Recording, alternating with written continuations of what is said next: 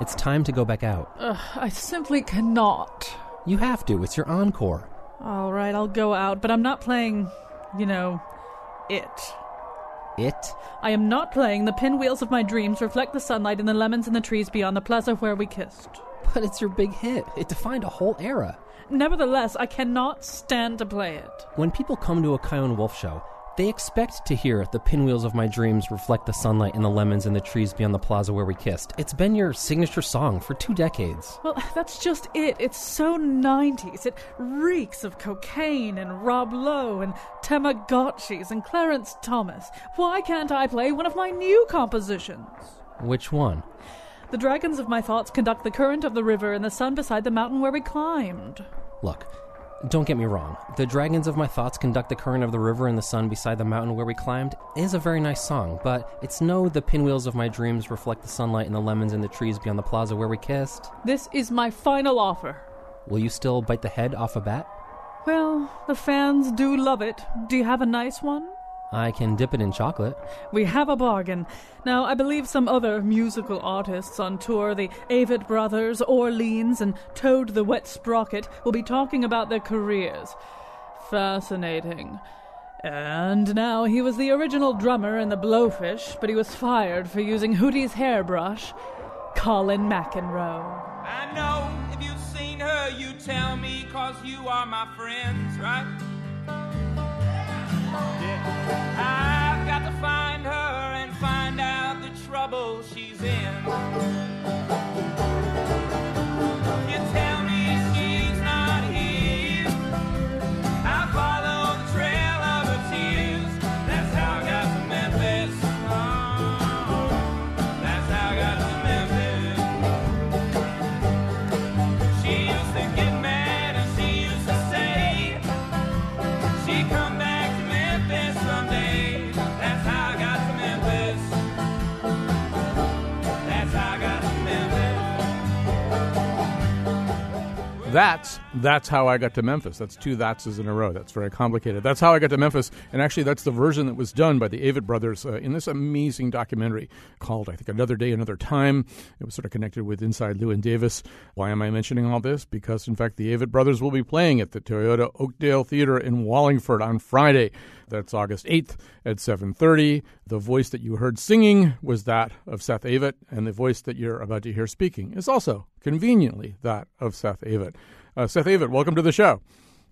Thank you so much. Glad to be on it. It's incredibly convenient that voice is my own. Who would have known that I would have ended up on the phone? Right, exactly. We didn't plan this at all. I dialed a random number after playing that song, and there you were. And here I am. It's as if it were meant to be. Watching that documentary, I mean, even being aware of all of the acts individually, and some of them, like the Milk Carton Kids, I just had never heard of. But watching that documentary that had you guys and Rhianna Giddens from the Carolina Chocolate Drops and the Punch Brothers, and there really was, for me, and I'm not as familiar, obviously, with this stuff, I get this incredibly energized sense that whatever it is we call that music, Americana or whatever, it really is having kind of an incredible moment. I mean, do you feel that sometimes when you get together with these other groups? Absolutely. Though it's hard to distinguish it as a moment. It feels like a current, just like if you're out waist deep in the ocean. Sometimes you feel it a little bit, sometimes you feel it a lot. But it seems that it's always there. And that night in particular was just sort of a crystalline moment for us and for everyone there. I think, as far as actually feeling it, I think that it's rare that we are so aware of the community of it and the sort of collective spirit of it. I think Americana is as good of a term that we could use for it. But yeah, that night, God, you could really feel it. And thankfully, that backstage was so small, and you couldn't really help but just end up in these impromptu jams and these conversations with colleagues and peers and a lot of folks that you're always just barely missing on the road. You might catch them for a minute at a festival and say hello, or maybe not. It's always barely crossing paths, but never really getting a moment together. So that night was very special for that camaraderie. Yeah, those backstage scenes, which are a little bit featured in the documentary, are exciting for us too. To see you guys, people, you're sitting on the stairs with maybe Joan Baez or something, and it's It's just kind of amazing stuff. I feel stupid using any genre name like Americana to talk about you or to talk about that show, particularly with you, because, well, first of all, I mean, one thing that you did this year is. I think at Bonnaroo you immediately preceded Elton John, so who does not play Americana. What was that juncture like for you guys? Did you guys have any exchange with Elton John? We did not. We got to hear some of the set running around the backstage, kind of closing the night up and getting ready to go. We've got kind of a running joke among our band and crew about seeing bands at festivals. It's always like, hey, Elton John's playing. You looking forward to seeing him? Oh, yeah, I can't wait to see him, because we never get to see the other bands at festivals. For one reason or another, we always miss them. I got to hear some of it. As far as the variety in the lineup, man, that seems not only common for us, but common for the festival world now. It's got very stew-like and very, very mixed up in a good way. And that's sort of who you, Seth Avett, are. I mean, I saw a list, I think it's called a deathbed list or some list like that you put together of essential albums, and it was all over the place. It was Miles Davis All-Stars, it was Louis Armstrong, it was Sam Cooke, it was some kind of hip-hop CD that I wasn't even familiar with. I mean, your tastes seem to be all over the place, right? Yeah, I mean, Colin, when you say something about how it seems either inaccurate or unfair to put that documentary into a category, a genre, or us into a genre, in reality, it's very rare that you can put a quality, genuine act, and I'm not trying to put the title of quality on us, but I feel that when someone finds their genuine voice, it rarely fits neatly into a category. So I think that it's a bit of an injustice if you're a real music lover to cut out any genre of music. I found breathtaking beauty and quality in every genre, and I'm very thankful for it. Do you feel as though, that all of those things really are influences? Do you feel as though if Louis Armstrong were in a position to put an Avett Brothers CD into his CD machine up in heaven, he would say, oh, yeah, I can see where that guy Seth kind of listens to me?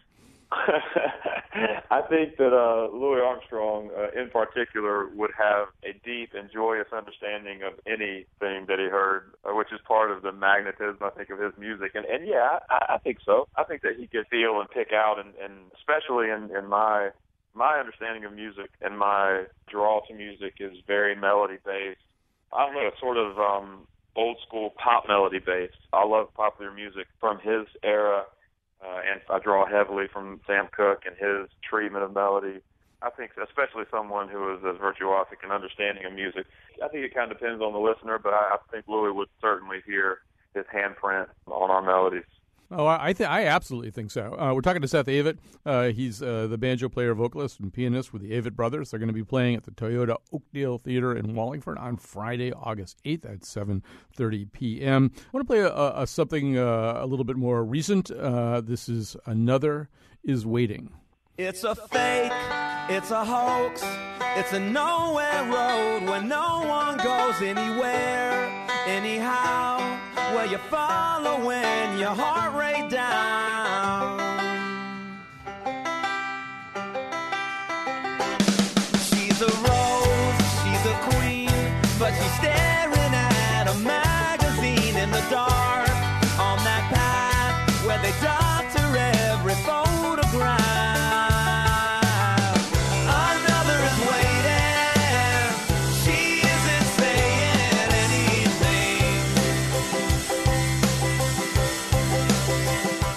Seth Avett, terrific song. I feel as though you guys are always steering a very complicated course in some ways. Obviously, you draw upon American roots music, you draw upon bluegrass, but you're not a traditional bluegrass band. On the other hand, we should mention that Magpie and the Dandelion, which is your 8th studio album, I think it went to number 5 on the Billboard 200. You're really becoming a very, very popular act. And I almost sense, even sort of reading comments by your fans and stuff, they're thrilled for your success, but they're sort of worried, like, what if the Avett Brothers become kind of more recognizably commercial? What if they don't, keep that real? I mean, do you guys, are you conscious of that? Do you care about it? Yeah, those are two very separate questions. As far as being conscious of it, I would be lying if I said that we weren't. So yes, and it's very much on the periphery. do we care? We're not really afforded a lot of time or energy to care. What has been proven to us over these nearly 14 years is that the more success we have in tapping into our own hearts and tapping into our own voices and exploring music in a way that is in keeping with the right order, meaning we follow the artistry, we follow the muse, for lack of a better term, the folks that need to connect to that will, and the folks that don't will not, and they will find another thing that they do connect with, which is wonderful and fine by me. I don't ever think in terms of a single. I don't ever really until someone comes along and says, "Hey, which song should be the single?" And we say, "Oh, yeah, how about that one? That seems like it would be good for people to hear." But we never write with that in mind. And I've really, at this point, Colin, I've got to say that I don't think there's a whole lot of danger as far as us becoming some huge band. There's always that question, like, you guys are blowing up, or how come you guys haven't gotten as much acclaim as some of the other bands in this genre or whatever. And it really kind of depends on the person who's asking the question. I had a guy the other day see me out in public. He said, "Hey, man, you're a celebrity." And I was like, "Really?" And he kind of did it kind of looking at me. He had his head cocked a little bit like, "Hey, you're a celebrity. Like, don't I know you? Aren't you a celebrity?" I was like, "Oh, it kind of depends on who you ask. There's just a lot of folks that would laugh and balk at the idea of me being a celebrity, and then there's some other folks that would put me in that category. And I think that fame and popularity and celebrity is just as important as it was in high school, which is a place where for some people it's very, very important. Eventually they look back at that time and they say, "Man, that really wasn't very important." So. I think there should be an international law that if you're going to accost a celebrity, you should know who the celebrity is. I could get on board with that. Yeah. I can say that our star has risen enough to where someone will come up and I'll get a picture with them, and they, in particular, may be very excited about seeing me and saying hello, and I'll be excited to see them and sign something, take a picture or whatever. The thing that's not so fun is that's in a restaurant or a public place where it turns a bunch of heads in the restaurant. Then you have people coming up that want to get a picture or get a signature that have no reference whatsoever. They're only doing it because, what is it, their only opportunity, because there's a celebrity in the spot. So it's like, well, I'll sign this, but, I mean, you might hear my music afterward and hate it, why are we having this exchange without any real connection, which is a little bit interesting, but it's fine. It's fine. Right. No, at that point, they're taking the selfie with you as an investment, just in case it turns out you're really important. Right. And let's face it, Colin, there are too many selfies in the world to have selfies for the cause of investment. It's just not good. Steve Martin used to have cards that he would hand people saying, "This is to indicate that we have met, and it was a pleasant encounter." That's awesome. Yeah. I love it. I love it. It simplifies the whole exchange, I think.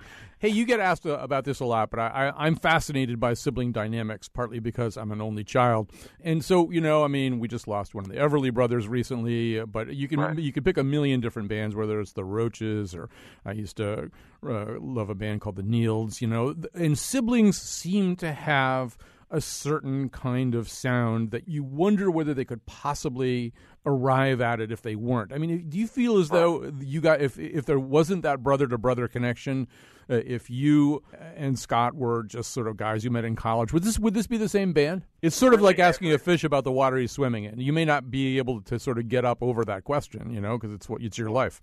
Well, yeah, I feel that it would be impossible to separate the identity of our band from the dynamic of our family tie within it. Everything is defined by it, the entire chemistry of the group, the band, the crew, the way we do business, all of it, the way we sing together, the way we offer each other parts, the way we ask for help and for guidance from each other. It all comes from a connection that started when I was born. So I've always been very saddened to hear about bands that have brothers at the center of them, where they have this legendary conflict between them and these knockdown, drag-out fights and the extent of silent treatment between them. It's always just been very, very sad to me, and I hate it for anyone that has experienced that.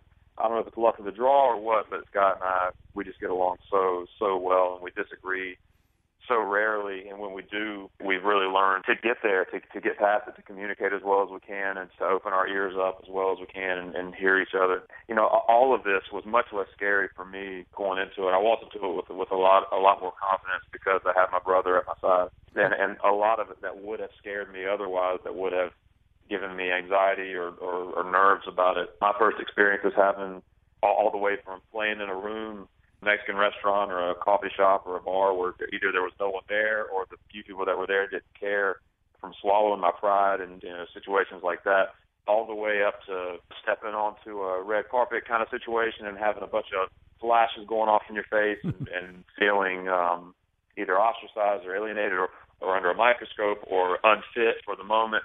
All of them were made more manageable and more digestible because I felt strong with my brother, and that has spread out to the rest of the band as well. I read one time about Jeff and Bo Bridges, who are actors, not musicians, although they actually do play music too, that whenever they work on a movie together, basically, if they have some downtime, the two of them just go back to their trailer, and I mean, that's what they really want to do. They just want to be together, and it's sort of a home base you can go to no matter how crazy things get. Any band dynamic can be very complicated, and Scott and I sort of accidentally did 20 years of legwork preparing ourselves to be able to run a business together and to be able to face these challenges together just by growing up together. And you just can't overstate the value in that. First of all, I wanted to ask, on Friday, August 8th, at the Toyota Oakdale Theater in Wallingford, the Avett Brothers, you've gotten a little bit bigger on stage. Will you have the 7-person lineup? How many people are playing at that show? That's it. It'll be all 7 of us, yes, sir. These days, the best compliment you can give a band these days seems to be the word tight, right? If you say tight, that's like the best thing you can be. Was it was it scary adding 3 more musicians and getting bigger? Because obviously the challenge of tightness increases as you add more people. Well, I'm going to say this at the risk of insulting the core members of the band. The 3 that we have added are in a lot of ways better than us. And I will actually, I need to throw Joe into this as well, even though he's been with us since 2007. Me, Scott, Bob, we have a lot to offer, but we do not have some of the technical ability and the three-dimensional understanding of music that Paul and Joe and Tanya have. And Mike Marsh, let it be known, he's the drummer I always wanted my whole life. All 4 of them are just, they do nothing but help. They know how to step in when they need to and how to blend when they need to. And each was added in their own time. We didn't add all of them at once. It was sort of a stair-stepping into this big Willie Nelson type 7 people on stage kind of deal. We worked our way into that very gradually. Were they given any instructions about whether to grow beards or not? Because you guys kind of lead the league in beards at times. I have personally given quite a lot of advice and wanted and unwanted advice on bearddom to band members and fans and total strangers. Mike Marsh, he grows a great beard. It's all gray. I really feel like you're graduating when you grow your beard. It's gray. Oh, I did that a long time ago. Yeah.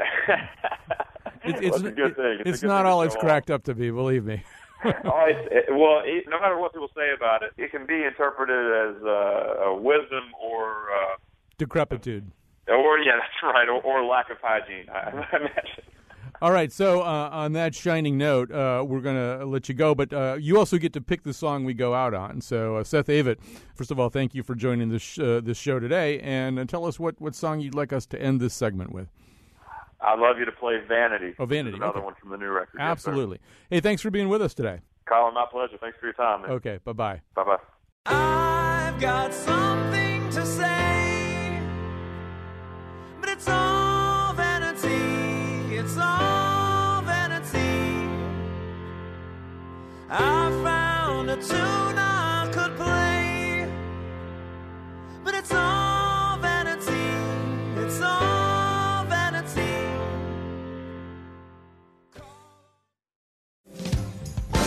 Give me the warm power of the sun. Give me the steady flow of waterfall. Give me the spirit of living things as they return to me. That is the song Power. That's actually the live concert No Nukes version of it from, I think, 1979. It was written by John Hall. You're hearing his voice as well as those of James Taylor and Michael McDonald from the Doobie Brothers. He has since then wrote, after Fukushima, a song called I Told You So, which I guess he's within his rights to do and to sing. He's joining us now. It's very exciting. John Hall is many things. One of the founders and leaders of Orleans is the important one at this moment. They're coming to the Kate in Old Saybrook on August 2nd. Thank you so much for joining us today, John Hall. My pleasure, Tom. And it's interesting that you played the No Nukes version of Power, because one of the people singing with me on that version is Carly Simon, who introduced me to Katharine Hepburn on Martha's Vineyard. We were in a restaurant and happened to walk by her table, and Carly knew her well enough to interrupt her and make the introduction. So it's a little extra magic for me coming to the Performing Arts Center. Right. It's just like a Kurt Vonnegut novel or something. We're all connected. Right. All I have to do is sort of look at it all, and you'll figure it out. You're probably wondering, where do I know this guy from? And the answer is October 13th, 1976. Orleans is opening for Jackson Browne at the New Haven Coliseum. I was thinking about the 20th row, kind of over to the right. Oh, that was you. Yeah, that was me. And you guys were great that night, and continued to be great. I feel as though, anytime you interview anybody, and you're somebody that I've been very aware of for a long time. I'm the kind of person who reads liner notes, and so as a college student looking at Bonnie Raitt albums, I figured out there was somebody named John Hall who sometimes produced them and wrote songs for them. I've known about you for a long time. Anytime you interview somebody that you've known about for a long time, you hope that you're going to get something really definitive and something special. But I feel like on this occasion, there's some way in which your Stephen Colbert interviews preempt anybody else ever doing the definitive John Hall interview. The definitive John Hall interview has been done twice by Stephen Colbert. You guys seem to have, during your time as a congressman, a very special kind of rapport. Well, I like to think so. It goes by in a flash, being on Colbert. It's a short show. It's only half an hour, not counting commercials. And you get to talk to him beforehand. I got through my press secretary, who knew his booker, was don't try to be him. Let him be the funny guy, you be the straight guy, and everything will go fine. And, of course, he mainly asks people to be on his show who he's interested in some way, so things should go well. But I was too tired. I was doing 12 or 13-hour days of campaigning. I was too tired to do anything but be the straight man. And some of the stuff on the cutting room floor is funnier than what actually showed up on the TV. But he's a ringer. He actually can really sing, as you've noticed, I'm sure. And when he asked if we could sing Dance With Me, when I came back the night after 2 nights after the election and did it for the second time, he asked as a gesture of bipartisanship if I would vote for Denny Hastert for Speaker. And I said, I'm very sorry, but I couldn't. And he said, in that case, as a gesture of solidarity, would you sing the national anthem with me? And I said, of course. And he said, I'll sing the bass part. And he proceeded to sing basically what's the tuba part. Jose, can you see by the dawn's early light what so proudly we hail, etc. It's exactly, right off the sheet music for the bass singers. And I asked him later if he had been in Glee Club, and he said yes. He's got some singing in his background and makes use of it. Oh, yeah. No, I saw him do Sondheim's Company, really? With a completely legit Broadway. I think it was sort of a Lincoln Center concert version. I mean, not fully staged and stuff, but he did it with a bunch of Broadway professionals, names that I cannot reel off right now, but names you would know. And and he did not, fade into the background or fail to acquit himself at all. Yeah. I mean, he absolutely can for real sing. So, but enough about Stephen Colbert. Let's talk about John Hall. At that time, okay, so you won your elections in 2006 and in 2008. We won't talk about 2010. And looking at the pictures, the official congressional picture of you, there's this guy, this musician that I've been listening to for years and years. And he's in a suit and tie. I sort of thought about that, about the fact that there are cultures that kind of shape you, right? When you're a rock star, you don't appear in a suit and tie unless you're David Bowie. And when you're a congressman, you don't get up in a T-shirt, right? That at a certain point, you do have to sort of make certain concessions or tailor, quote unquote, who you are for the moment you're in. Right. It's a uniform in a way. I never wore a suit and tie except to a funeral or a wedding my whole life until I started campaigning. And then I was told by the people around me who were somewhat professional at this that I had to do it, and so I did. But I was sad to lose the election because that was the first post-Citizens United election, and it's significant for reasons that we'll find out as this country's history unfolds. But I'm really happy to have that choking sensation go away of having the tie on every day. The other thing I learned is that in some ways it's really nice to take care of yourself and to be master of your own schedule. But on the other hand, it's really nice to have somebody do that. It's kind of like being on tour with a band when you have a big crew and a road manager and a bus and a schedule and an itinerary. And you know, the road manager calls you up in the morning and says, 1 hour from now in the lobby. And there's always somebody leading you around. So another member of Congress told me after the 2010 election, and when I had lost my tenure there and was ending my tenure, this other member of Congress said, John, here's what you do. When you go home, get up every morning, go in the bathroom, look in the closet, and say, hi, staff, good morning. And, because I would start off every day with a staff meeting when I was in D.C. There are many similarities between being a musician and being a politician. One is the product. You know, you have to get used to getting up in front of people and selling ideas, musical ideas or political, philosophical, environmental ideas. And you have to learn to have a thick skin and to not believe the good reviews, the best ones or the worst ones. The reality is always somewhere in between, and try to not take things personally. But my talent, I think, is best used making music. Possibly. You know, you talked about 2010 being the first post-Citizens United election. 2006, your first victory, I think was in many ways the really, truly first digitally driven election, at least in the sense that a whole group of people who had organized themselves to create journalism, not under the rubric of the New York Times or the Wall Street Journal or ABC or NBC, but as Firedog Lake or Daily Kos or, these kinds of websites, began to play a pretty significant role. Here in Connecticut, Joe Lieberman was challenged by Ned Lamont and was at least denied the nomination of his party. Once again, partly because there were these new kind of organs of the press rising up that weren't bound by the rules of the old organs of the press. I know Firedog Lake, I think, did write about you in 2006. Blue America did. Crooks and Liars did. There were a number of Democratic-leaning or further left than Democratic-leaning websites or blogs who covered my campaign or who interviewed me. And we tried to have as active a web presence as possible. Now, today, I would be a hopeless dinosaur because there's so many other ones. It's not just having a website or a Facebook page. And I don't even think Facebook was, in 06, was a factor. But, now every member of Congress has a staff member who tweets for them. I mean, it's really gotten to past the ridiculous. If you look at the TV image on C-SPAN when the president's giving the State of the Union address, half of the members of Congress are sitting with their device in their hands and tweeting while they're listening to him. Once upon a time, it was just shouting, "You lie." I wish people had the decency and that we as a country had the attention span to listen to the speech and then react to it afterwards. We're talking to John Hall. He was a congressman. Before that, he was a producer, songwriter, and music star. And he's back to being a music star. He's going to be at the Kate in Old Saybrook on August 2nd.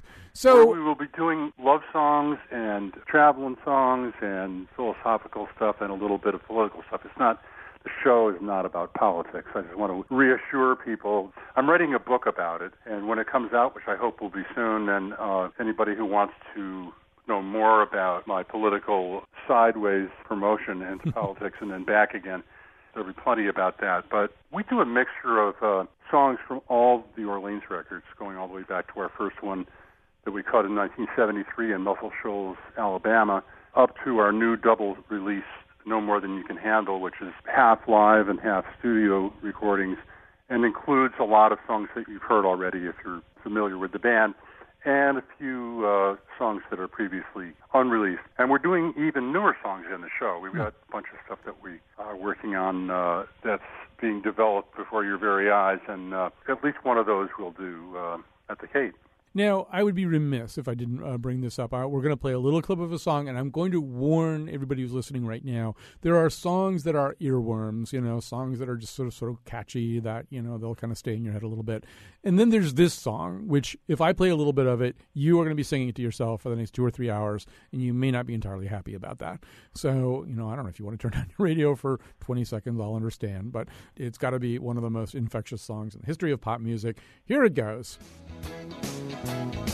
Well, we've been together since way back when.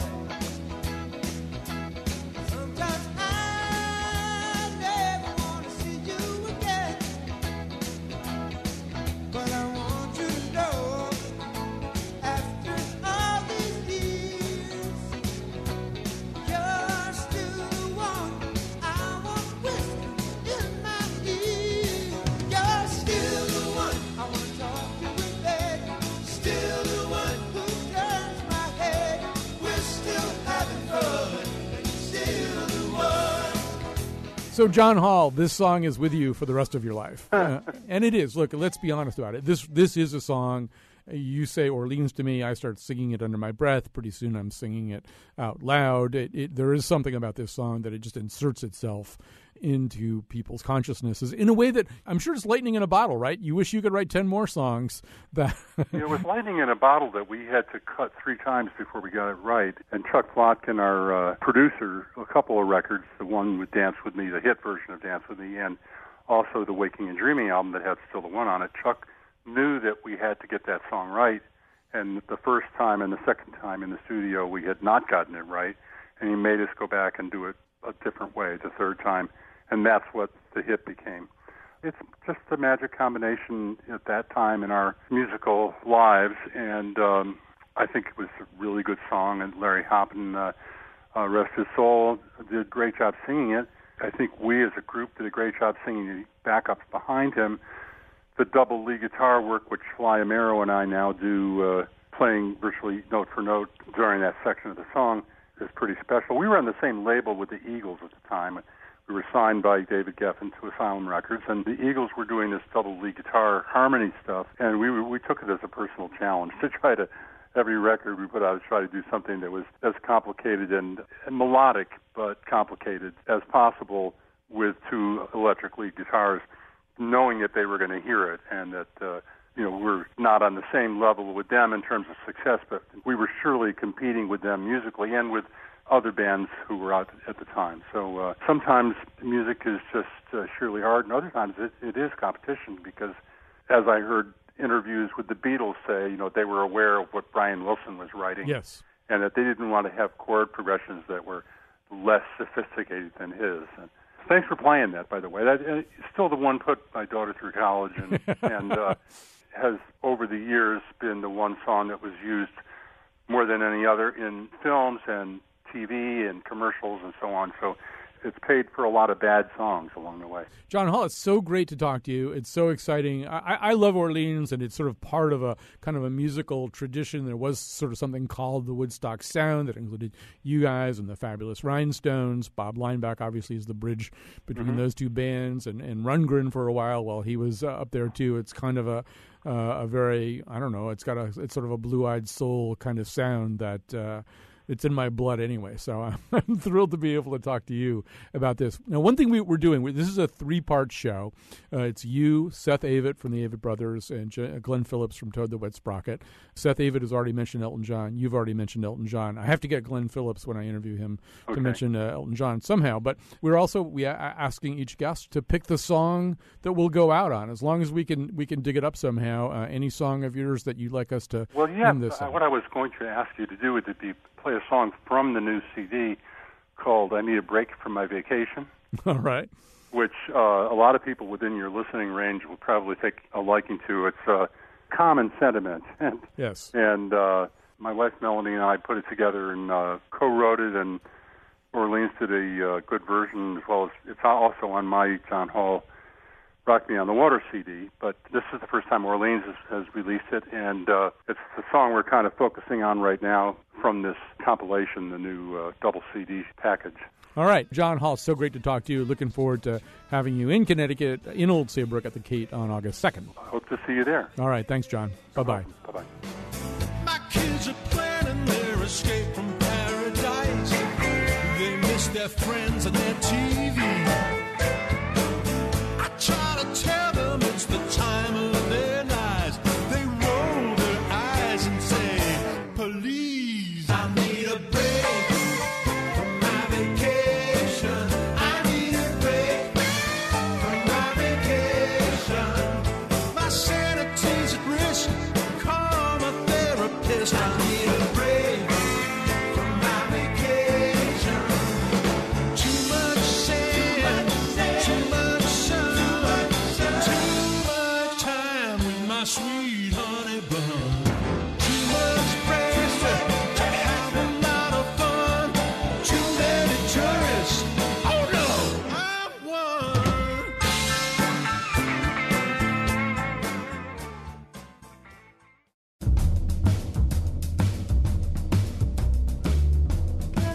you're still the one who can scratch my itch. On the other hand, it would be nice if you didn't give me this rash in the first place. Today's show was produced by Betsy Kaplan and me. Our interns are Allison Ehrenreich and Brittany Hill. Greg Hill appeared in the intro and tweets for us at WNPR Colin. The part of Bill Curry was played by Better Than Ezra. For show pages, articles, and videos of the Faith Middleton Show staff lip-syncing to Bop by Hanson, visit our website, WNPR.org. Tomorrow, one hell of a show about hell. And now, back to Colin. Someone kicked a ladder. Bradley took a spill. Said his leg was broken, so we dragged him down the hill. Through the door, what do I see? Something is happening. Is it for me?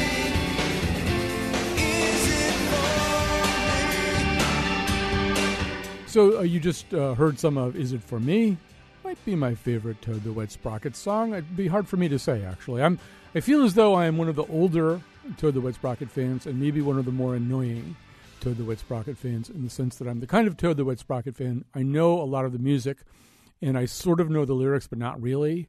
So I will sing the wrong words to the lyrics. And if prompted during this interview, I might. Glenn Phillips is here with us. First of all, welcome to the show. How do you do?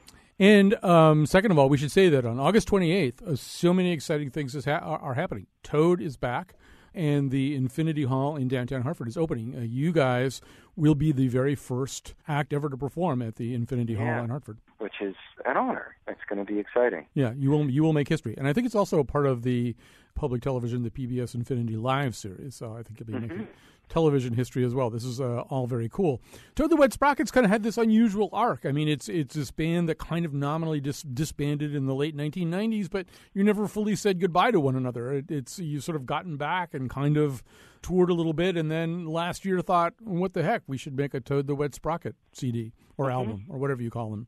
So, and you took kind of an unusual route, right? Kickstarter?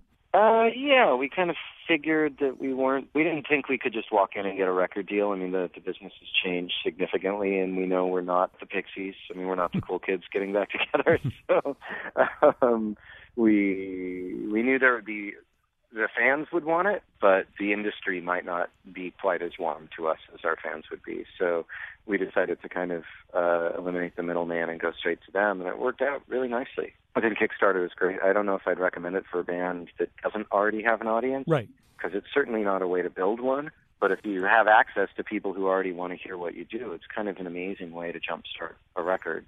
So we asked for $50,000. I think we ended up raising $264,000, which was great. It paid for the record. We spent more than $30,000 on shipping alone just to get stuff to people. It's kind of amazing what that part costs. But we were able to, make the record, make all the stuff for the people, get it to them, and also be able to pay, a radio person and a publicist and kind of have the team pay and own the record on top of it. So, I mean, we certainly didn't have anything left over to pocket, but what was amazing is to put out a record and not be in debt. And bands don't usually get to do that. Right. So it's sort of like going you have a crushing debt and you're paying it back. You sell a record and the company gets $6 and you get $1 to pay back your debt. Right. And it was a really great way to put out a record. Putting out an album, usually, it's like going to dental school. People think you're making a lot of money, but basically you're just paying back the dental school. It would be like going to dental school if you were a dentist who sold T-shirts. I mean, if you get a crown, it's like, but how about some T-shirts? My dentist does sell T-shirts. Is that unusual? I didn't even realize that. I didn't realize that was not typical. Yeah. So he's paying off the student loan. Yeah, there's a little gift shop as you walk out. You can buy stuff. It's nice. So the new CD, we should say, I don't even know if you call them albums anymore. The new CD is called Actually, album is proper because album is a collection of things. Right. That seems right. That seems like something that won't be and driven out. A record is a recording. Long play vinyl or 8-track. You can't say 8-track. You can't say those things. But I feel lexicographically comfortable with album now. I've been listening to it today. I like it a lot. It's called New Constellation, but I'm going to let Glenn pick between two tracks that I like a lot. I like Rare Bird and I like I'll Bet on You. So which one would you like us to play a cut of right now? Which one do you think really sort of? Oh, what's your station format? This is a public radio station. We don't play music. Oh. Yeah, you're on public radio right now. Oh, that's why we're talking so much. That's right, yeah. And you finish sentences and you're not shouting at me. I mean, I would say for kind of old school Toad fans, Bet on You is kind of more in the wheelhouse. Yeah. A riff rock song. Rare Bird is, an interesting, more kind of takes us. I don't know. What do you do? Are you feeling romantic, or are you feeling kind of? Well, not towards you, but no. We'll play "I'll Bet on You."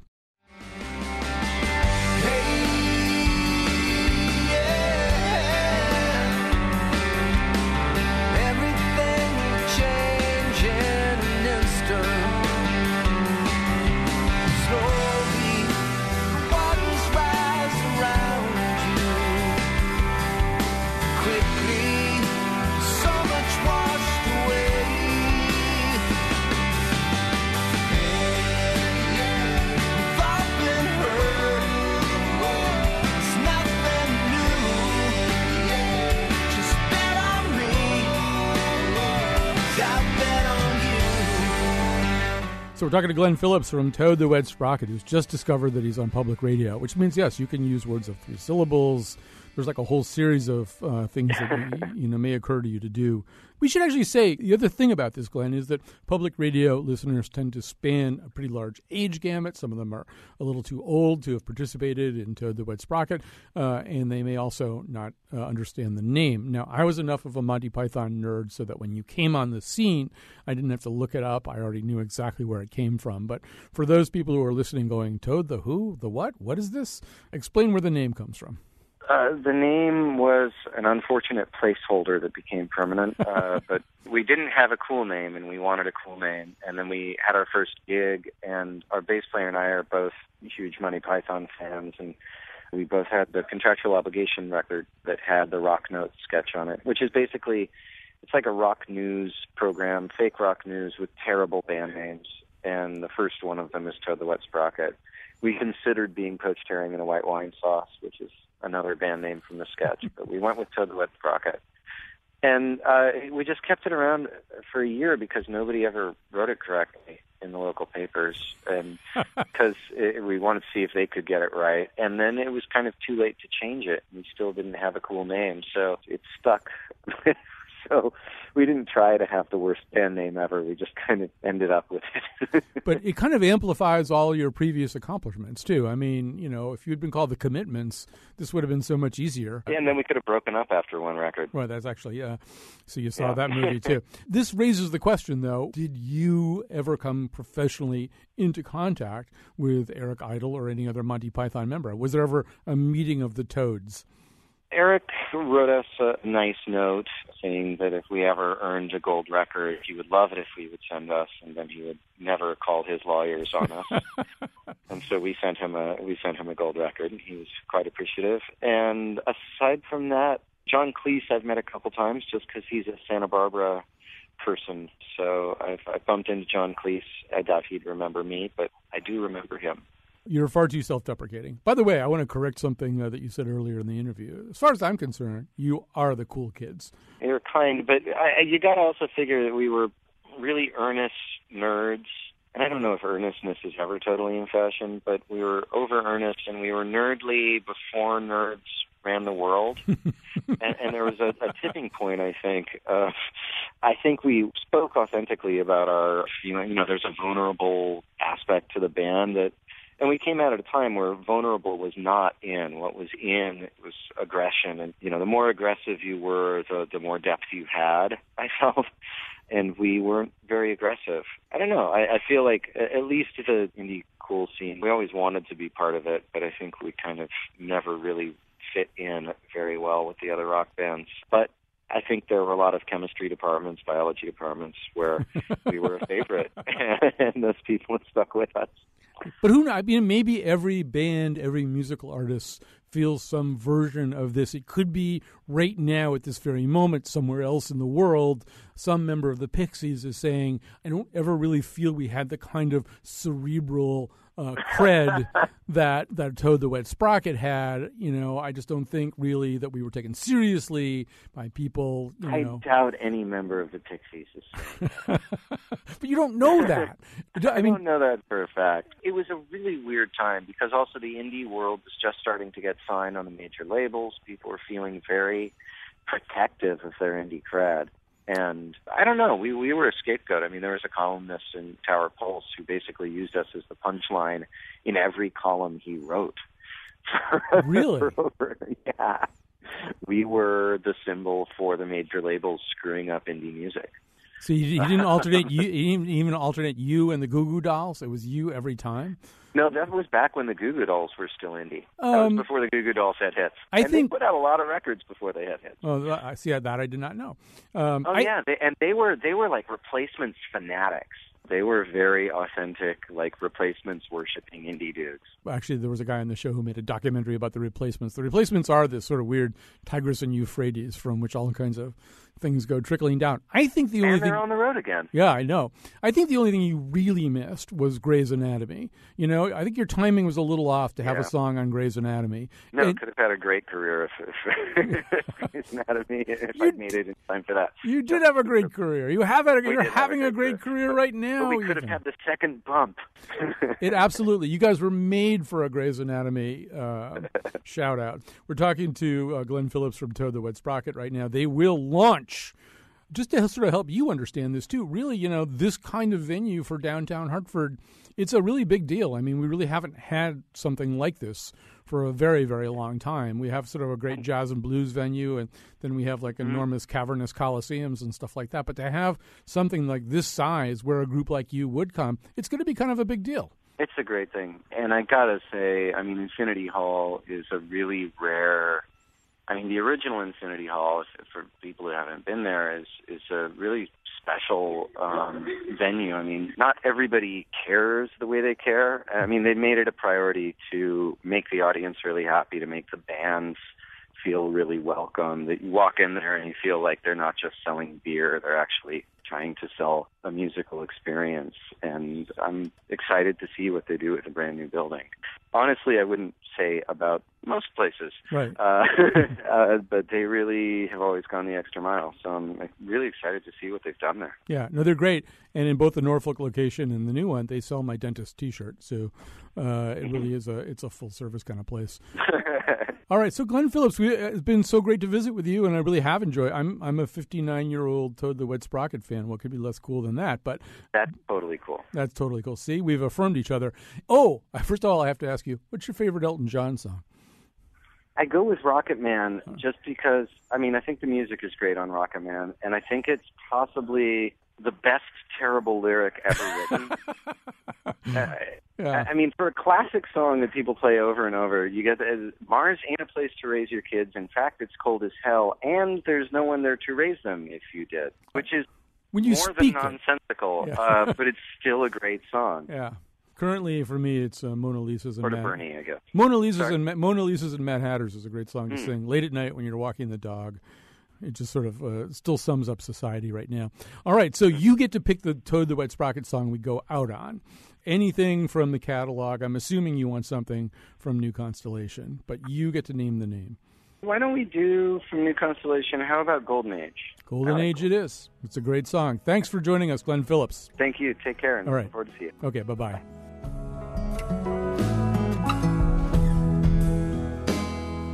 And all we are is vanity, comics playing tragedy. And I traded in my sanity for a dream that soon abandoned me. God loves a madman,